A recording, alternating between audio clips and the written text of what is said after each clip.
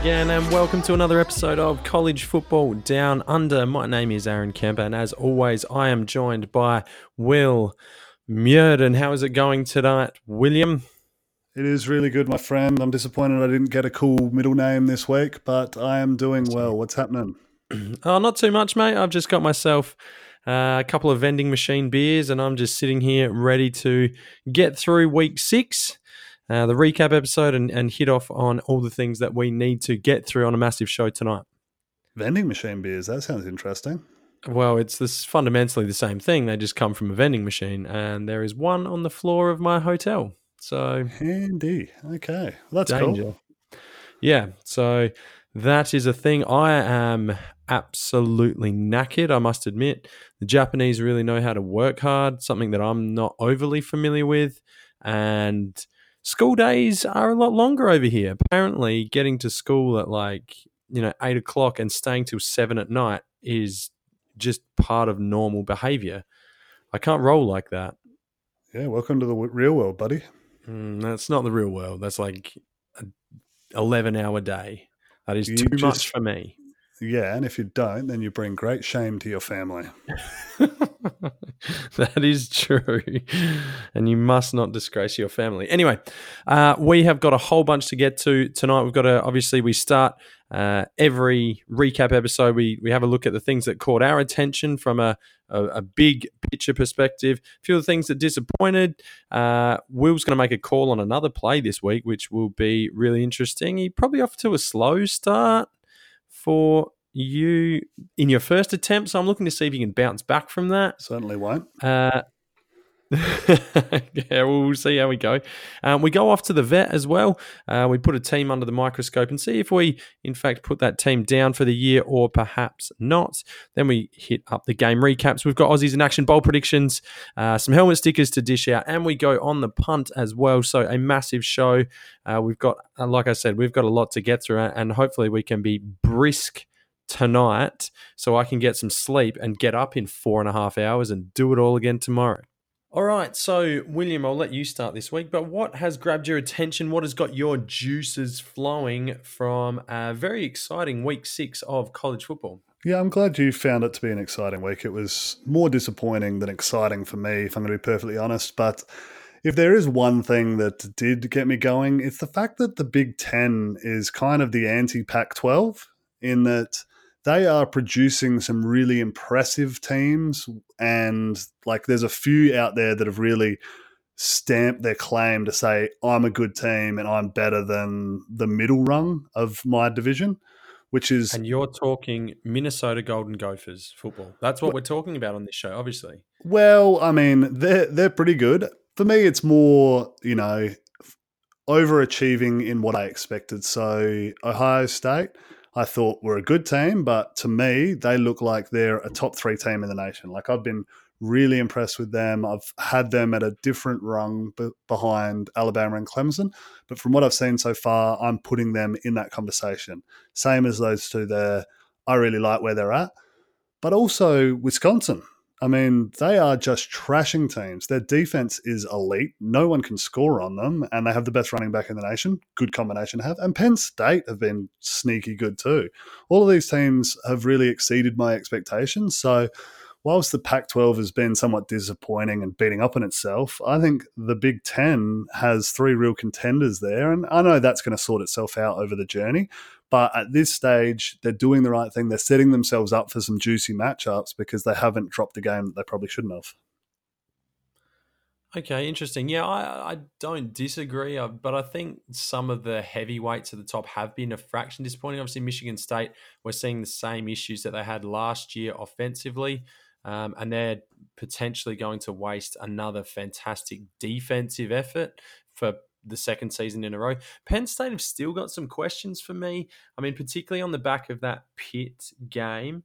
I know they came out and did things pretty easily this week, but I'm still unsure on Penn State and their consistency, particularly on the offensive side of the ball. Don't get me wrong, at times in quarters they look like one of the most explosive teams, kicking around in the sort of top 15 of college football. And there's other times where they just go to sleep.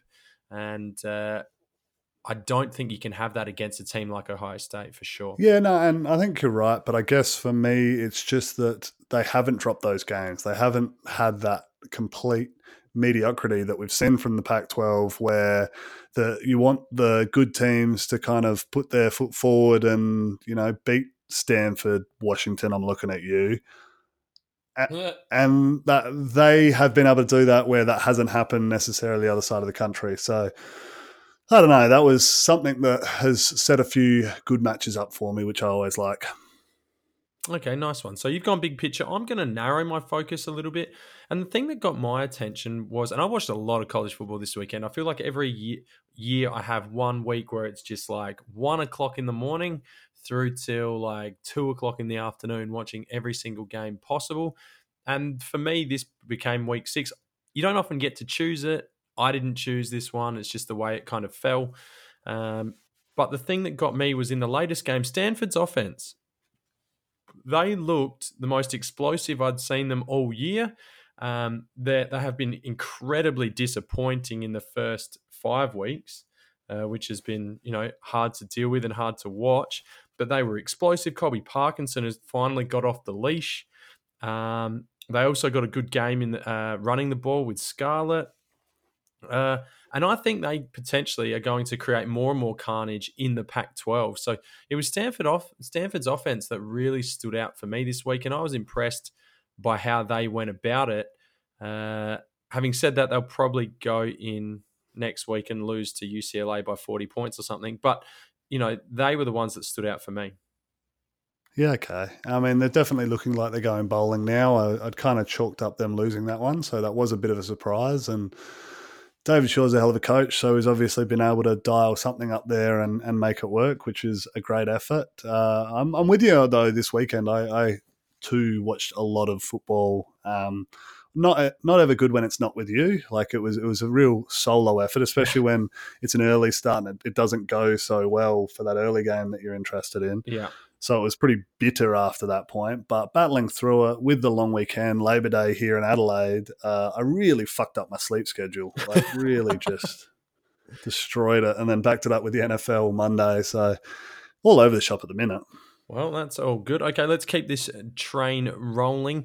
Lay down Sally, obviously our dedication little segment to Sally Robbins, but who was the group, team, individual, coach, staff member, water boy, media person that had you frustrated or disappointed in this particular week?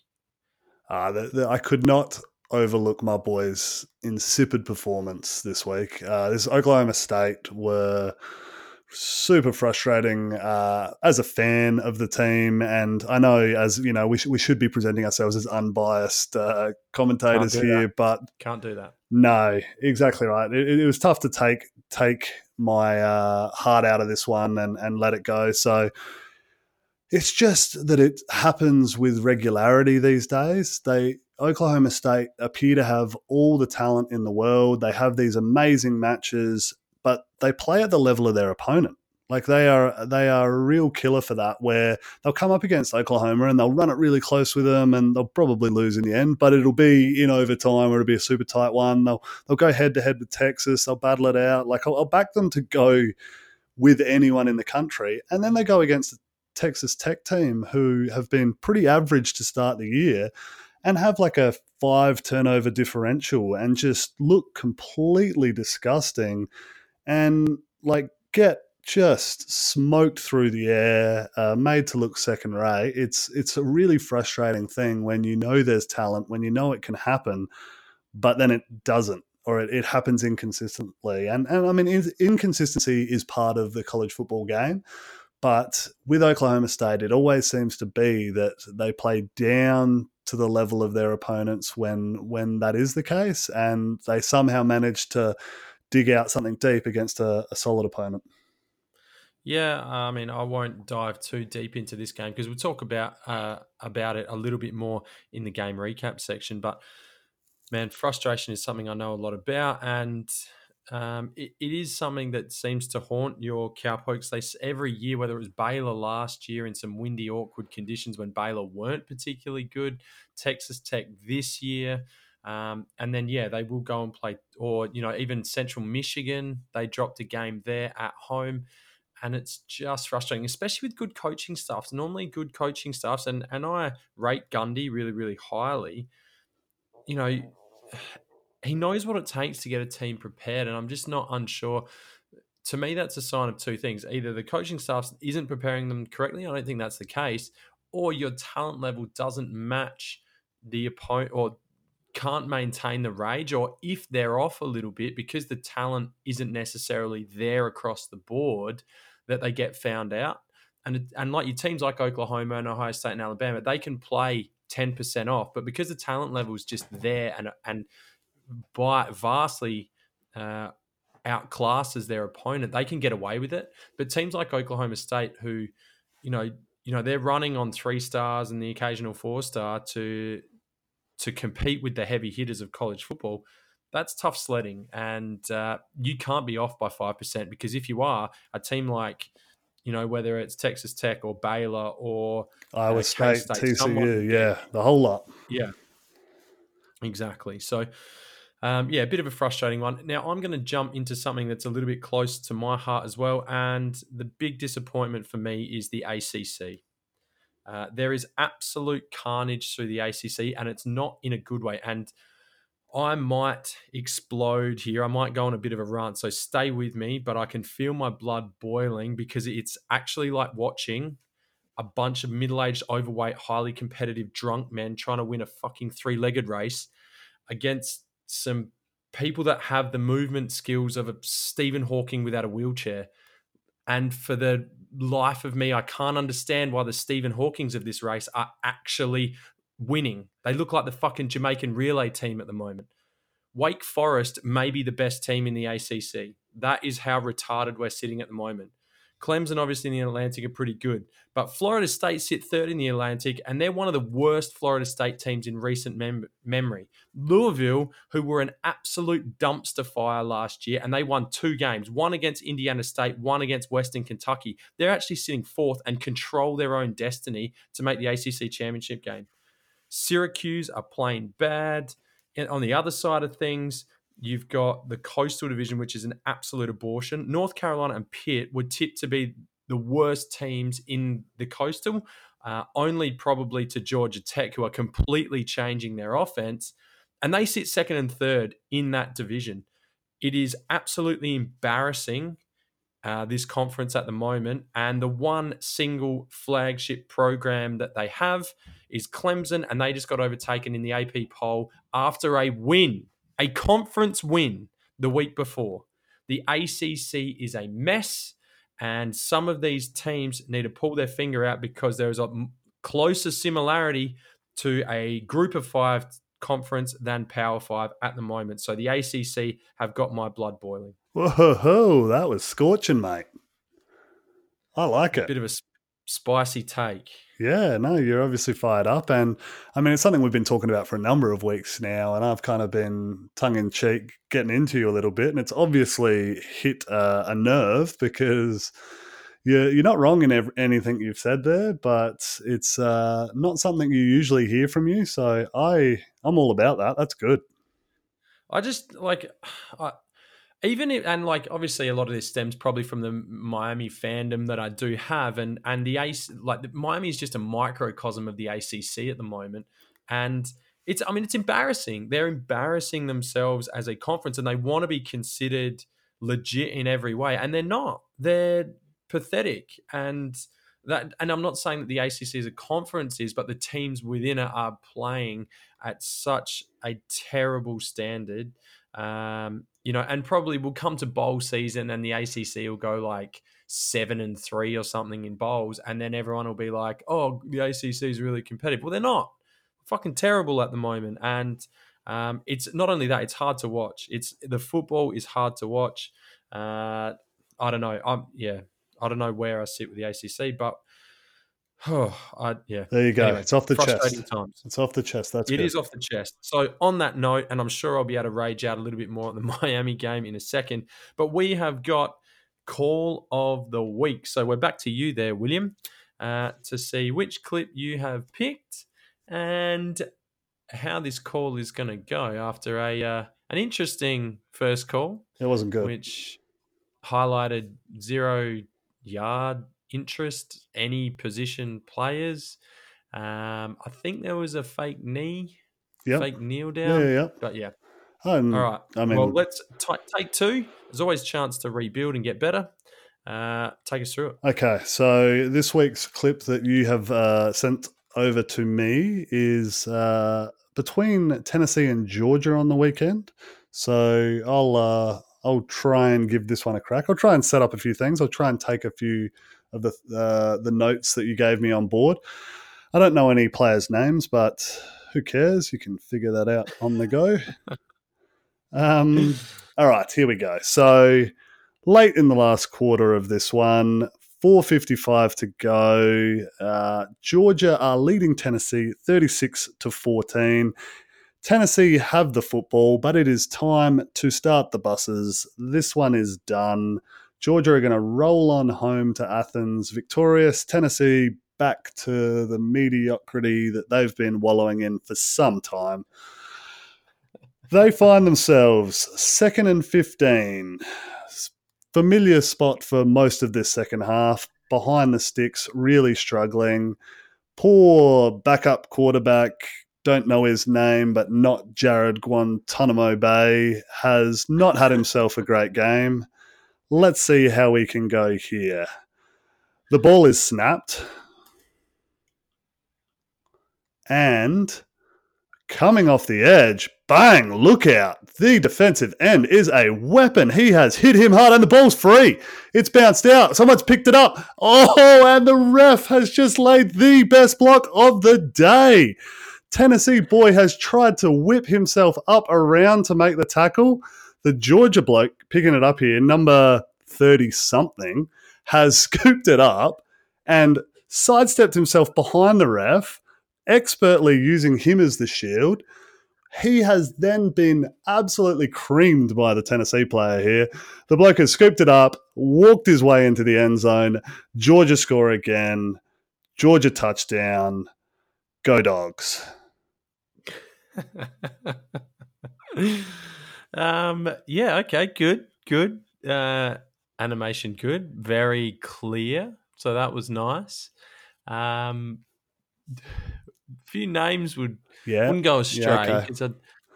Anyway, they're up like 3 scores in the last quarter. They're running through their 2 day period, dude. Come on, there's 130 schools. I don't know Georgia's second string. D lineman. You got to cut me a break. I mean, this dude's probably an All-American who's done this, so I need to be careful with what I'm running here. But all right, let's. So yeah, not too bad. We'll keep working on that. We'll improve the skills on the live call, and we might even tackle a game later in the year together. Just before we do jump on, did you hear the Hail Mary call for the Ashland? What are they? Div 3? Yeah. That was elite. For those of you out there that did not hear it, it was a Hail Mary play to finish the game from like 40 yards out. Ashland down by 5 points or whatever it was. Quarterback drops back, hucks it up there. One of those, catch me prayers. One of their players comes down with it and wins. And the whole time, the commentator, quarterback back to throw, throws it deep. It's in the air for a long time. He's caught it. He has caught the ball in the end zone. Touchdown, Ashland. They have won the game in a walk-off touchdown. And you're just like, what? This is the most just sedate call of a Hail Mary catch touchdown that I've ever heard. Brilliant. Loved it. It was good. All right, let's move on to putting a team under the, Animalia world microscope. And we're going to head off to the vet. So you've got a team for me this week, William, and I'm going to examine them in some detail. Who have you got lined up? Yes, okay. So this week, my little pet is the Florida Gators. So I have a pet gator here. And I mean, if I'm going to be honest, everything seems pretty good. All right, things are going really well for my gator. I've bought him in here. I didn't know what to expect when I bought this gator, but things are looking pretty good. I have a feeling that something's not quite right with him. So I wanted to bring him into you to get a bit of a diagnosis to find out whether this gator is going to grow up and do good things for my household, or if there's potentially an issue I've got with my little gator here. Yeah, well, the first part of this animal that I noticed has got a gimpy left knee. I don't know if that's a front leg or a back leg, but um, it is a gimpy knee. Now, obviously, I am referring there to the Kyle Trask injury from the weekend, which Dan Mullen went and called dirty, which I thought was Yeah, with you harsh at there. best. But obviously they are still recovering from not recovering, but dealing with the Felipe Franks injury. Kyle Trask comes in and has been playing really, really, really well. In fact, he's almost unlocked the keys to this particular offense that Felipe Franks just wasn't managing. He's a more accurate passer, particularly in the intermediate game. He sees the game quickly, manipulates safeties with his eyes. He doesn't have the cannon that Felipe Franks does, but not many do. So I've actually been impressed on the offensive side for them. I think they've actually taken a step forward on the offensive side. Uh, and probably some of the biggest recipients of that have been the receivers. Freddie Swain, who is someone who has been meh a little bit in his Florida career, very kind of, relatively highly ranked coming out of high school and has never really taken off. But in the last 3 weeks, he has gone off, and that sort of came to a head on the weekend with an 8-catch, 100-yard performance against Auburn. The offensive line, which we were worried about, perhaps has settled in, and the defense is certainly elite. Absolutely, there is no questions whether it is Grenard or Henderson or Reese or Marco Wilson or whoever else you want to put on the field. They have got a really, really stout, particularly back end. Their secondary is fantastic. I get the same feeling though, as a doctor or a vet, a doctor of animals. I get the same feeling. There is something still about this Florida team. I think their Achilles heel is going to be the run game. That offensive line, which is a little bit, younger, a little bit inexperienced. LaMichael P. Ryan, whilst he had that, big crazy 88-yard run on the weekend or whatever, I'm still hesitant on him as a runner of the football, and I'm still hesitant in terms of what the Gators are doing. I think they're a really good football team. I think their defense is elite, but I think they can be beaten. You had Bo Nix on the weekend, tough road trip for a freshman quarterback. So I'm not reading too much into that. It's not like they completely dominated the game, and that offensively especially. I am going to say I'm holding on Florida at the moment. I'm not getting too excited. I'm not banging the drum for an SEC East division win or anything like that. I still think Georgia are the best team there. So they're good, but it's going to take a pretty special effort on the right day to put them up there with the top echelon of the SEC. Okay, so there you have it. My gator is pretty good. Could Healthy, but healthy. not pedigree breeding stock. Okay, but could still take off a finger or two if you're not careful. Exactly. So, yeah, I mean, Gators fans will be happy with how they're traveling, so they should be. But I think this was an overranked Auburn team, and there's still a long way to go for me to consider Florida as a legitimate SEC and national championship threat. Maybe only overranked in the South Pole. Okay. But you don't listen to our Sure. episode, so you probably don't get that reference. All right. Let's move on to some game recaps. We've got a lot to get through in not a lot of time, so let's bust through these. Let's start in the Big Ten. The early game, the big noon kickoff, which was destined to be an awesome competition between the Michigan Wolverines, the Iowa Hawkeyes. Who was going to come out victorious? It was a Big Ten tussle for the ages, and it fell flat hard. Michigan get over the line in this one 10-3, but they caught a couple of breaks early, which was important for them. Neither quarterback was particularly efficient, and both defenses were solid for sure. I thought Iowa, they were living dangerously. They were getting into, second and longs, third and longs, and then they were converting a lot of third downs, which is never the world you want to live in. But they continually stalled out when you felt like they were moving the ball. And they actually lived in Michigan's half for long periods of the game. They just, drives fizzled. They couldn't take their chances. And that Michigan defense, which caused a lot of havoc late in the game, was a really, really good one. I wasn't impressed with the Iowa play calling. I didn't think that was particularly great. I wasn't overly impressed with AJ Epinesa at defensive end. I kept a close eye on him, and I thought he was going to be a real standout and we would notice him, but he never really took over a game like I was expecting. It was a little bit of a lackluster performance by both teams, and neither of them looked like a winner in the Big Ten for me. Yeah, no, I think you're spot on there, mate. It was certainly that. A bit of a snooze fest. Solid defense from both units. Michigan's defense is looking really good, but Iowa was right there. For me, it's Shea Patterson has been super disappointing, and I don't know how much of it you put on the kid, how much is this new offense that's really not doing anything. But if you cast your mind back to the start of the year, you would say that both he and Joe Burrows were in probably a similar kind of situation with where they were at, like highly recruited guys.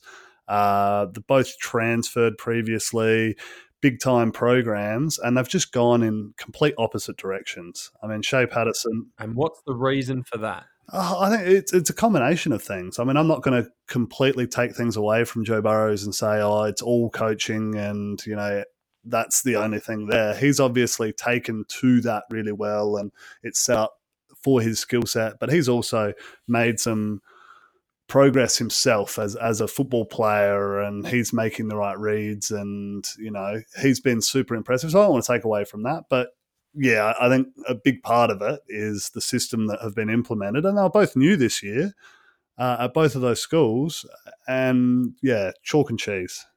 Yeah, I mean, my mind on this, having lived as a Miami fan with inept coaching for so long.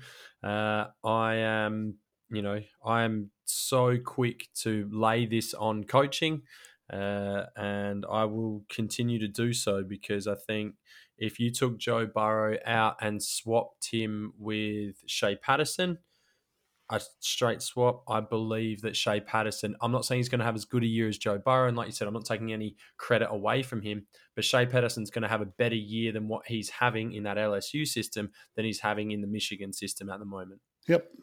Oh, that's fair shout, I reckon. Okay, let's move along to the big SEC matchup, which again didn't really knock our socks off, which was a little bit disappointing. But that is the tussle between Auburn and Florida. I'll let you start with this one. Florida do get away from a win in the Swamp, 24-13. Yeah, it was 24-13. It was quite tight though. They scored late on that big 88-yard run to really put it away, but up until that, last bit of the last quarter there, it was certainly a to and fro, backwards and forwards game, and both sides were in it. What was really disappointing was that you were kind of expecting it to be, good on good all over the place, but it just seemed to be themselves tripping themselves up a lot. There was a lot of flags. There was a lot of poor play in general. There wasn't a lot of great, and that's what you want to see. You want to see a bunch of great individual efforts or team efforts that kind of do it, where this one was the team that really didn't fuck up the most. I mean, Florida turned the ball over a lot.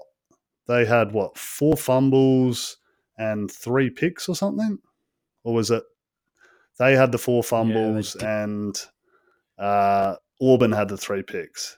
Something like that. Like both teams were just giving the ball back to each other. And you're just kind of thinking, someone take control of this one. And eventually it was Florida that did. They deserved it in the end.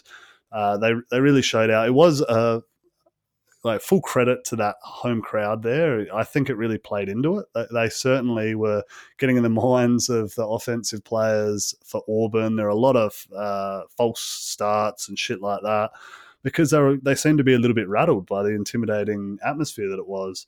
So that was huge for Florida to get this win. I didn't expect it. I honestly thought going into this game that Auburn were a much better football team and they were going to win by, a comfortable margin. So I have to kind of stand up and own that one. As the doc told us earlier, Florida are a good team. I don't have them in the league of the elites in the SEC. I think they're still a step down. And this game doesn't kind of change my mind in that because of the sloppiness all over the field. But there's certainly a lot of life there. So we'll see how they can go this year and if they can challenge Georgia in that East Division. Yeah, I mean, it was a frustrating game for Auburn. Like you said, they turned the ball over 4 times. They were terrible on third down. And then what Gus Malzahn is known for and what the Tigers have been known for in their successful runs is an ability to run the ball and run the ball regardless, whatever that might be. He does use a lot of window dressing, a lot of other things going on to create misdirection, to create numbers in the run game, to create better angles for the offensive line, reaching the second level, and all those sorts of things that he does. But they just couldn't get the ball moving on the ground. And we saw Gus Malzahn take over the play calling duties last year after a disappointing offensive output. And that hasn't changed under intense pressure that you're going to get at an away game at Gainesville, which still remains a really tough place to play. So, like you said, credit to the Florida fans. On top of that, Bo Nix looked like an unsettled and inexperienced freshman rather than that kind of confident, easygoing playmaker that he had done in previous games. And that was the first time I'd seen a bit of a chink in his armor. Yeah, he didn't look perfect in these other games, whether it was against Oregon to start the year or whatever the case may have been. But in this one, he was flustered, he was harassed, and he looked really, really unsettled, which will be more concerning, I think, for Auburn than his actual play. Was just his presence and sense on the field and how he's going. Not only that, he turned the ball over in the red zone a couple of times, which just has to be a no-no. And it's a really interesting spot where this kind of leaves Auburn as in the next couple of weeks, they go to Arkansas, but then they get LSU and Ole Miss before a bye and then Georgia. And if Auburn are legit, then they probably need to come out of that stretch 3-1. And that is a really, really tough ask, but that's what they'll be expecting this year. Obviously, Arkansas and Ole Miss have to be wins. But they get LSU at home and then Georgia, I believe that game's at home as well. And you've just got to win one of those 2 games if you're honestly considering yourself in the elite of the SEC and of college football as well. Yeah, and you're right. It's not an easy one, but I still rate this Auburn team. I still think their defense is really, really good and that they will be in both of those contests. It's going to be a tough ask, but there is a scenario in my mind where they win all of those games and set up an absolute barn burner of Iron Bowl this year. Okay, well, let's continue moving on. We head up to the Big Ten now, and this one was probably another bit of a disappointing one, but Michigan State and Ohio State, the Buckeyes get out of this one 34-10. This was a ranked matchup. We're probably hoping for a little bit more out of Michigan State, but Ohio State were just too good. This was my first decent look at the Buckeyes, I think. I haven't watched, I scrubbed through the condensed games and things like that, but I haven't spent a whole heap of time deep diving on Ohio State. This was a chance for me to do that, but they really just dominated. Not early necessarily, and the Michigan State defense caused some issues for Justin Fields. He was harassed and he turned the ball over in the initial parts of the game, but he never appeared rattled, and this is what impressed me so much. Whilst Bo Nix looked like he lacked confidence at times, Justin Fields just looked like it was a matter of time before he was going to score, and he had the confidence in his ability that he knew that they were going to score. It was just a matter of when, and that's exactly what happened. Like I said, he wasn't perfect, but J.K. Dobbins was fantastic. He put up 176 yards on the ground. Benjamin Victor had a good game receiving as well. And it's really interesting to watch the offensive side for Ohio State in this one. Urban Meyer is clearly a great offensive mind, and that's not being questioned. Ryan Day is obviously the head coach there now, but you can see the Urban Meyer fingerprints on the offense. However, Urban Meyer was a true spread to run guy, and if you watch a lot of his stuff, it's all about spreading out the defense so that you can run the ball in the box. If you can't run, that's when you pass. Ryan Day appears to go the other way, and the Buckeyes really look to push the ball downfield and dictate through the air rather than running to set up the pass. And probably for the first time that I've watched them, they've got a truly balanced quarterback. They haven't had that. Under Haskins, he was more of a passer. Bigger dude, could run, but more of a passer. JT Barrett was more of a runner in recent years. So I was really, really impressed by their offense. Not only that, they're extremely multiple, which is something that perhaps Urban Meyer wasn't. But there's times where Justin Fields was going under center. So a really, really impressive output offensively. I thought they were fantastic. And on the other side of the ball, Chase Young was an absolute weapon. He is a freak of an athlete. No more needs to be said about him. He will be a top 6 or 7 pick in the draft. It will be a travesty if he's not. For Michigan State, I thought Brian Lewerke was actually better than I gave him credit for. He was squeezing the ball into some tight windows and doing a really, really good job. But the Spartans couldn't get a run game going. They weren't explosive enough. And to me, Ohio State are better than Clemson at the moment. Yeah, no, I'm right there with you. I have Ohio State as the best team in the country right now. I mean, they are everything that you just said and a little bit more. I have not been shy on throwing out my love of this Michigan State defense this year. I am continually banging the drum saying that they are one of the best units in the nation. And they got shredded, really. I mean, J.K. Dobbins went for over 170 yards, as you mentioned, and Justin Fields had his way through the air too. I mean, he did give up that pick. He did have that fumble taken from him, but as you were kind of alluding to, that's the sort of thing that could rattle a young quarterback. Didn't phase him. He was still super efficient, kind of took everything that was available to him and really controlled this match. So they were always going to be able to contain Michigan State with their defense. It was just how many points could they put up, and would it be 21 and a tight tussle, or would they be able to shake out? And they did. They really solidified in my mind that they are a really, really good team. For sure. Okay, we're going to blitz through a few of these. We're probably going to stop along the way at some point, so feel free to pull me up whenever you feel necessary, William. But in the Big Ten, if we stay there for a moment, Maryland crushed Rutgers 48-7. The change of coach had no impact on Rutgers at all. Yeah, and Maryland hate playing a close game, don't they? Oh, like we are going to big or you lose. Exactly right. We are going to beat the shit out of you, or we're just going to sit back and take it. I've got quite an image in my head. Anyway, Penn State score early against Purdue. And dominate that first quarter particularly, and then close out an easy win 35-7.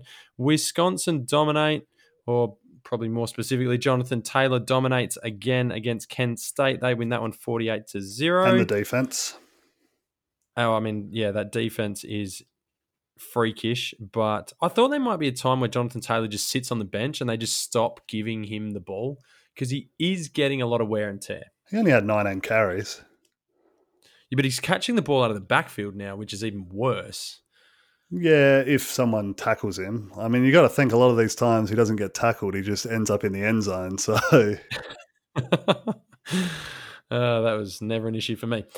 Minnesota, which we have been mentioned, and I'm a Golden Gophers fan. I'm all aboard. There's a couple of undefeated teams I'm getting all aboard. They are one of them. They beat Illinois 40-17, and they're kind of just going about their business. They put up over 300 yards on the ground. But I think more importantly for Minnesota, things don't really get a whole heap harder. Yeah, they get a little bit harder, but it's not anything crazy.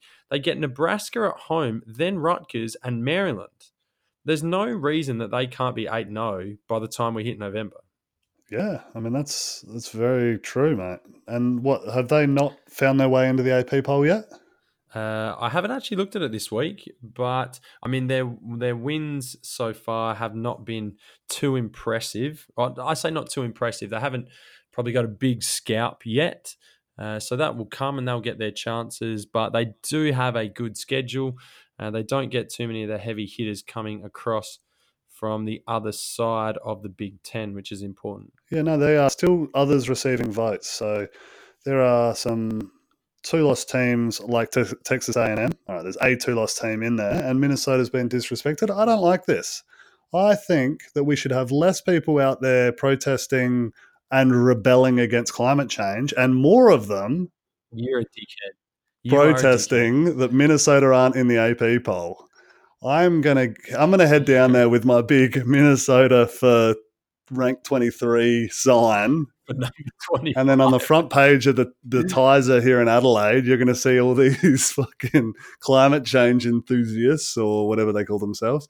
And me. I don't think it's not an enthusiast. It's not a So hobby. are they against it or are they for it?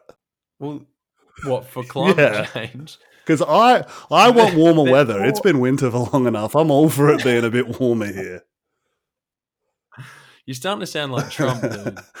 Hey, he has a solid supporter You're a base. dickhead. Stop. I'm trying to grow this show. You need to stop. I know that you're actually a closet Trump supporter. And I mean, you've both got the blonde hair. Maybe that's the thing. Maybe that is the next haircut I need to go for. Just take a big fella of the big Donald down to the barber and say, just fuck my shit up. God. Boris Johnson is another one you look like. Anyway, a fat, blonde douchebag. Anyway, let's get back on track here. The Big Ten. Nebraska needed a field goal late from Lane McCullum. In fact, they get that one as time expired to get over Northwestern, 13-10. Across into the ACC, Louisville get over Boston College in a relatively entertaining game, 41-39. North Carolina beat Georgia Tech 38-22. And Tech score not one, not two, but 3 whole touchdowns. Look out. Passing touchdowns? I know. Combination. Oh, there you go. So, yeah, I mean, they haven't done that for a couple of games, so that's impressive. Well done, Georgia Tech. Wreck 'em. Virginia Tech lead 28-0 at half and win 42-35 over Miami. I'm trying not to be emotional about this one, but I am just about off the Canes to the point where I'm almost numb about it all. I know I've gone off the Adelaide Crows as a footy club. Yes, I like to see them win, but I don't watch them on a week-to-week basis. The Canes are doing my head in. They are 4-12 in the last 16 games against Power 5 teams. They are also 48-45 since 2010 total. 48-45. This was a once fearsome, renowned, intimidating program, and it is almost completely dead and buried. I believe that the Miami program is coming. I don't know that it'll ever turn around. You can't go this long and have this much frustration and lack of success and expect to just come back in here and expect the 2000 Canes to roll in. I think if you get the right coach, I think that can happen, but it's not going to be, they're not going to be a dynasty like they once were. And it is a frustrating time because Miami continue to be outcoached week after week. And I fully expect Virginia, who are extremely well coached under Bronco Mendenhall, to come in and just walk all over the Canes. So an extremely disappointing outing by them. Yeah, I mean, this is who they are these days. At least on the plus side, when you get back into Adelaide, you'll see that things are going well for the Crows. You're a fuckhead. I haven't really followed that. I am waiting for a call to come up and play for them because there has been such a mass exodus out of there that they're going to need a senior body to fill in some shorts there at the But moment. They are really seem to be struggling. but they're getting draft picks for it, are they? I'm assuming. No, the dudes are all just walking How does out, that even? just not interested. Fucking hate the place. We want How out. does that even happen? Anyway, wow. Okay, let's stay in the ACC. Pitt, who was supposed to be bad, just beat Duke 33-30, who creamed Virginia Tech last week, who just beat the Canes. And this was a Pitt team on the back of a 17-14 win against Delaware. The ACC, like I said early, top to bottom is a fucking mess. The coaching, I believe, is the worst in the country. The talent is patchy. And that wraps up the ACC. Fuck them. All right, SEC. Love the SEC, by the way. My favorite. All right, Georgia were down at 1 point to Tennessee, but they pull away to beat the Vols 43-14. Brian Maurer got his first start. That's the guy that Will didn't know earlier, replacing Jarrett Guantanamo Bay Guarantano. And he was actually pretty okay early, and then he wasn't as Georgia's defense took over. LSU crushed Utah State 42-6. Ole Miss do over Vandy 31-6. That probably surprises me a fraction. Missouri, get on board Mizzou. They beat Troy 42-10. Their only loss coming to Wyoming this year, and they've got Ole Miss, Vandy, and Kentucky in the next 3 weeks. So there's no reason that they can't get to 7-1. Anything from you out of the SEC, William? I would say that one of the reasons that they couldn't is that they lost a game to Wyoming. So there's every chance they drop one of those ones. Kelly Bryant is amazing at the moment. All right. Okay. And because of your negativity towards the SEC, we're going to go to the Pac-12 and not the Big 12. So Stanford, who we've sort of mentioned, beat Washington 23-13 on the back of big games from Cameron Scarlett, the aforementioned Cameron Scarlett, 122 yards on the ground, and David Mills filling in for the injured KJ Costello. Is it panic stations for the Huskies yet?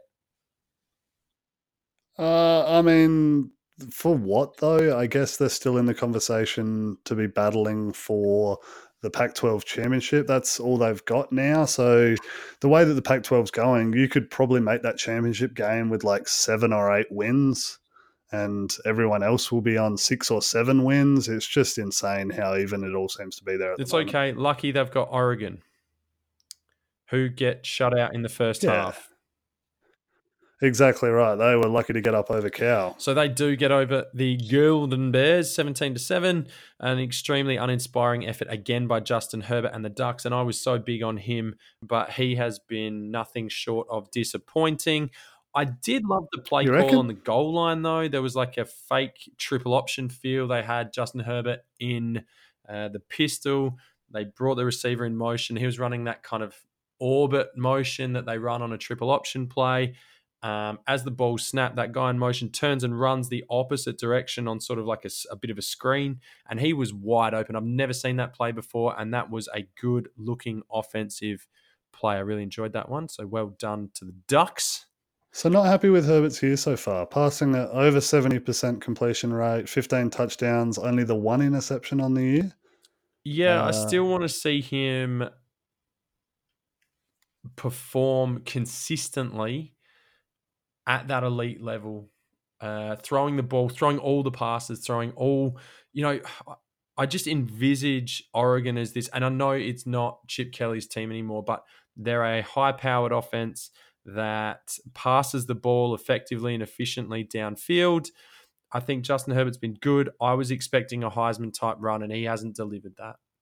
Okay, so you just want more numbers. Because I think he's been efficient with what's been there, what's been available to him. It's just that I don't know, the days of Oregon's Chip Kelly running up the score, traveling 1,000,000 miles an hour seem to be in the past. So I never thought that he would get himself in that Heisman conversation, but I'd still think he's very much in the thick of, top quarterback drafted. Okay, interesting. All right, let's move on. Arizona beat Colorado. Jesus, both these teams have played some really watchable matches this year. So if you're ever in doubt about who to watch, Arizona or Colorado on a Sunday, late morning, early afternoon. There's going to be some entertaining games. So that one was 35-30, and the Wildcats get up in that one.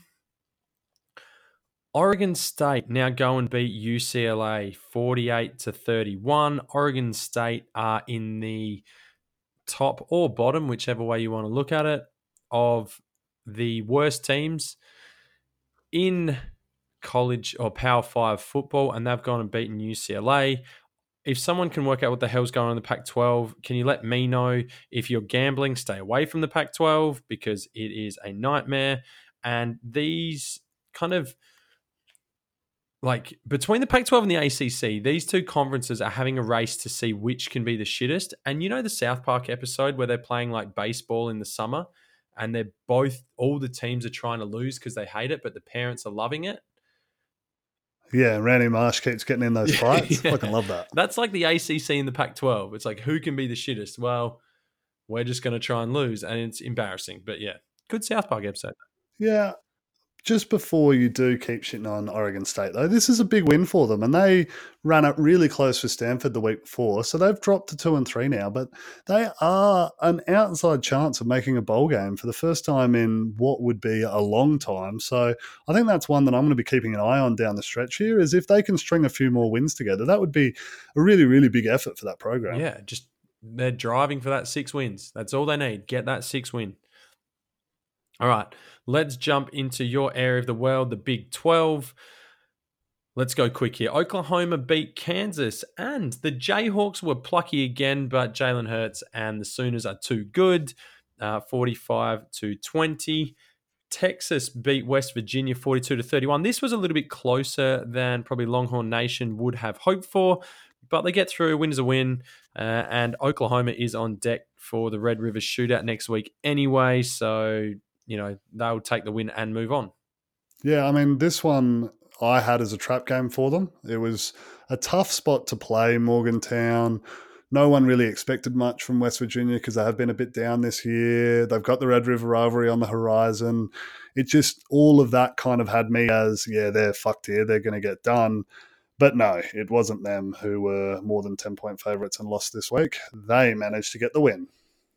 You're a fuckhead. Thank you for that as well. All right, Texas Tech get over Oklahoma State. Time this one up perfectly. 45-25. The Pokes were in the rankings. They will now drop out. Spencer Sanders was disappointing. Chuba Hubbard got his touches and put up yards again, but it all seemed too little too late for the boys from Stillwater. Yeah, I mean, you're right. Jet Duffy played really, really well for Texas Tech. He had over 400 yards on the ground, and I mean, it wasn't hard because the holes that he was throwing into, you could drive a big double through, and he had all day to do it. They were dominant at the line of scrimmage as well. They really kind of just gave him all the time in the world that they wanted, and then defensively they were pretty impressive too. So credit to Texas Tech. That's a great result for them. And this whole Big 12, man, there's some really good teams. Kansas have stepped their game up as the worst team in, and then around that you look at it, you go Texas Tech, West Virginia, TCU, Iowa State, Baylor, Kansas State, Oklahoma State. All those teams are pretty good. Like there's not TCU. No? They lost to Iowa State this week, 49-24. Brock Purdy played his most complete game of the year as both a runner and a passer. So I was actually impressed by him, although he looks like a bobblehead doll running the ball, or someone from FIFA 99 or something. There's just something funny about the way he moves. But yeah, Iowa State probably needed that. I feel like it's felt like a bit of an up and down year for Iowa State. They either score a whole bunch of points or they get blown out. So this is hopefully a bit of a settling for them, and they can excel into the back end of the season. Yeah, I don't know. There's going to be a lot of tight matchups in here, and I think we're going to see a bit of a muddle as well in this conference. Okay, now I know I talked about how much I love Minnesota. The other team that I'm getting behind is your Baylor Bears. They get up over Kansas State. And I say get up, they actually get over them comfortably. They remain undefeated. Charlie Brewer's playing well. But they have got a really interesting few weeks to see exactly where they are at with Texas Tech, Oklahoma State, West Virginia, and TCU. If Baylor are legit, you know, then they're probably winning 2 to 3 of those, I think. Tech, West Virginia, TCU on the day are beatable. I mean, all those teams are beatable, I think, for Baylor. And most teams have got to feel like it's not the gimme that it was last year. Well, for most teams at least. But they're well coached. I think highly of Matt Rule, and I'm absolutely on board the Bears from Waco. Okay, there you go. All right. The other games I will quickly mention: UCF go down to Cincy 27-24, so they won't win the national championship this year. SMU, go Bearcats. Yeah, you'll be rock hard over the Bearcats. SMU need a massive come from behind victory in overtime to get over Tulsa 43-37. Memphis are also undefeated in the American, and Notre Dame win again over Bowling Green. All right, let's get into some helmet stickers. Who are you dishing out the awards to this week, Will? I have a whole bunch of stickers to hand out this week, so I'm going to fly through it as quickly as I can. I'm going to start things with Jet Duffy. Mad respect, as I mentioned before, over 400 yards, 4 touchdowns, really good game for him. Your boy N'Kosi Perry came in, didn't start the game, but your starting quarterback, whoever that kid is, threw three interceptions with like his first 5 passes or some shit. So correct. He got pulled out pretty quickly. Perry came in and in a losing effort was certainly valiant, went for 422 yards and 4 touchdowns himself after throwing an interception. Guess who's been named the starter for next week? Aaron Kemp. Like you would assume that after that big game and making the offense look better, you would go with N'Kosi Perry, right? No. Yeah, no. No, you're going with the guy who threw a shitload of interceptions. Yeah, anyway. I mean, yeah, whatever. Josh Love at San Jose State had a win against New Mexico. He had 400 yards and a couple of touchdowns. Khalil Tate at Arizona was really good in their win too, 31-41.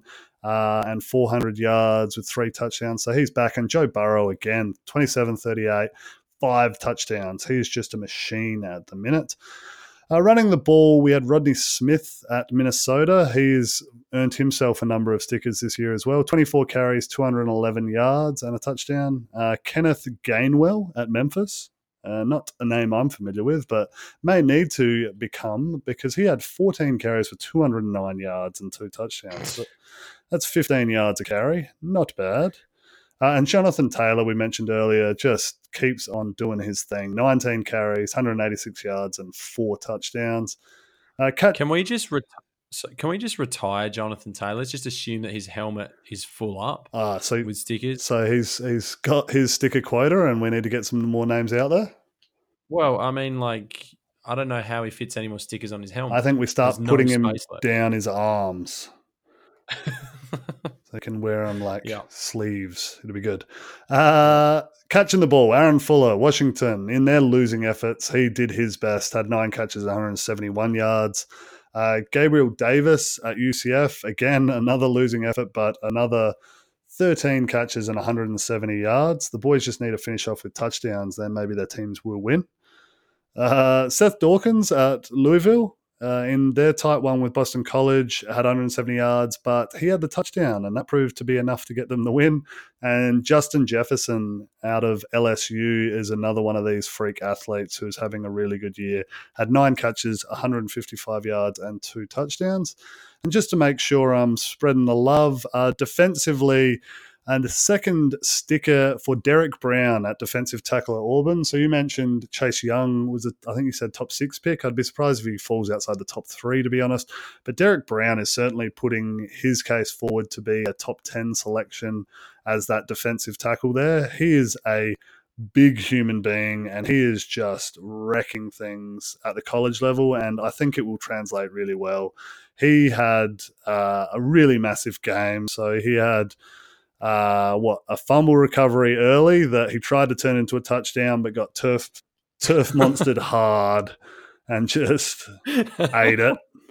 Which I feel like the film room will get a lot of giggles out of that this week. Absolutely. And then he did it again later on too. He had a second fumble recovery. So you'd think with that they'd be able to get the win, but no, he is a difference maker.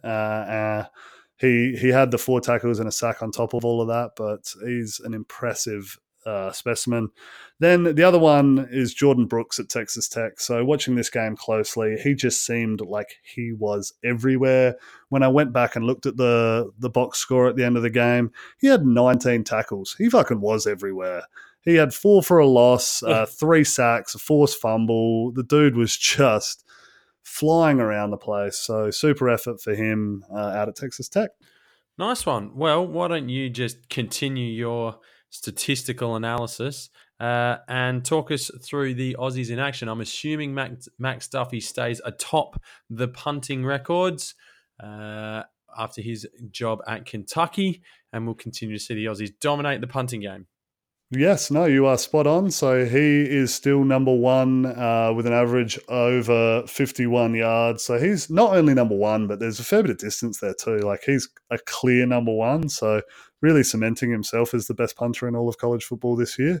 I think it was the inspiration from us not knowing who he was in the preseason that's really spurned him on here. So we'll take a little bit of credit, I think. Yeah. Other impressive efforts from the boys this week. Oscar Bradburn jumped up to number 3. So that was he was at 10 last week, and he had a huge game for Virginia Tech. And I'm sure you probably saw parts of this coming up against your Hurricanes. He had 7 punts himself and averaged over 50 yards on those. So that's a massive effort. And I guess whilst we're on that game, the other one there, Louis Headley, your boy at Miami, was also really good too. So he only had the 3 punts because you guys were turning it over every other time.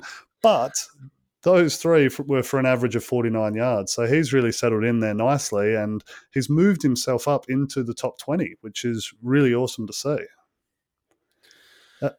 Other Aussie... Yeah, you thought I was going to jump in there, but these shots at Miami are getting fucking ridiculous. So if you can just cut that shit right out.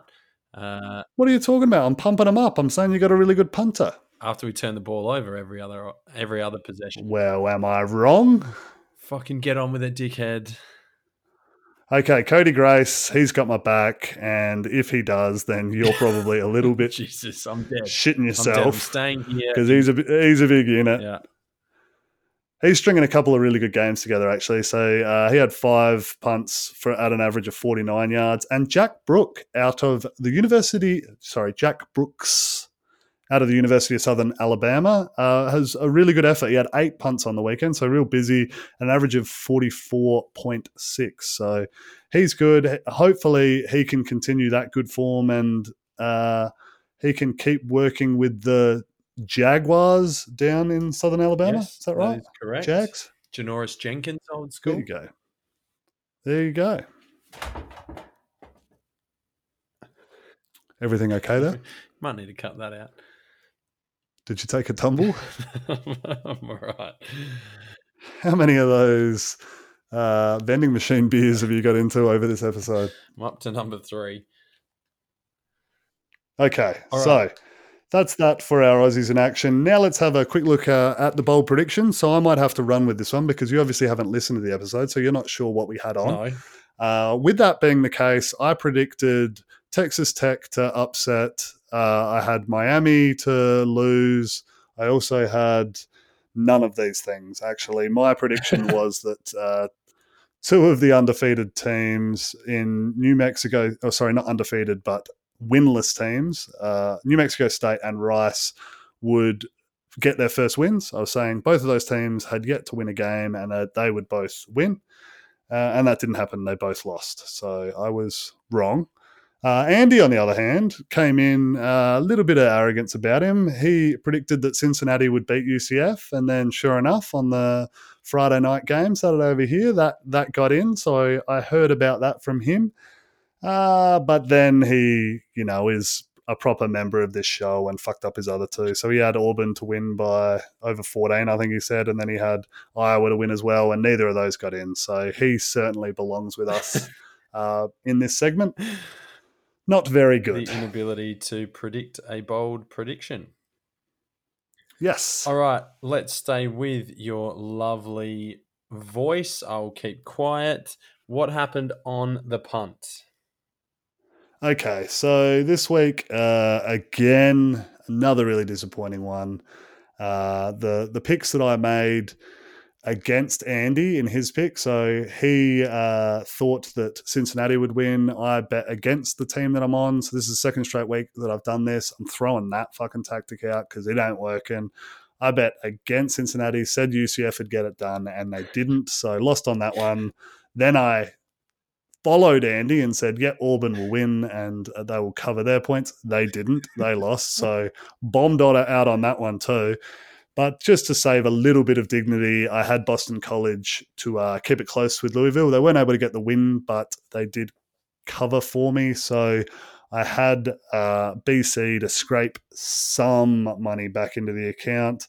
I did take 4.3 unit loss this week. That takes us down to 14.5 units down on the year. So literally bet against you. Yeah, then you'd be doing really well. Everything that I have learnt from this show. All right, well, that brings us to the end. Unless I have forgotten anything, Will Murden. No, that's all it. Okay, that brings us to the end of a very, very busy week 6. As we look forward to week 7, of course, we will have our preview show coming up in the next couple of days. I know we did get this one out a little bit later than usual, and I do apologize, but business and work calls sometimes over here in Japan, and you cannot disgrace your family by missing an opportunity to work. I didn't No, do that. sir. But yeah, we've got a big spread of games from Thursday all the way through to Sunday this week. A lot of favourites at home, but there'll be some upsets there. There's also a smattering of big name teams in tricky road situations as well. So I have the feeling after looking over a couple of these games just really briefly that this is the week that could turn the season sideways. It could be kind of like a sideways Saturday where things just go a little bit hairy for some of these highly ranked teams. Anyway, we will discuss that more on our preview episode in a couple of days. On behalf of Will Murden in the beautiful Adelaide Hills, on behalf of myself here in, where am I at the moment? Some town that I don't know the name of. My name is Aaron. That is Will, and we will see you next time.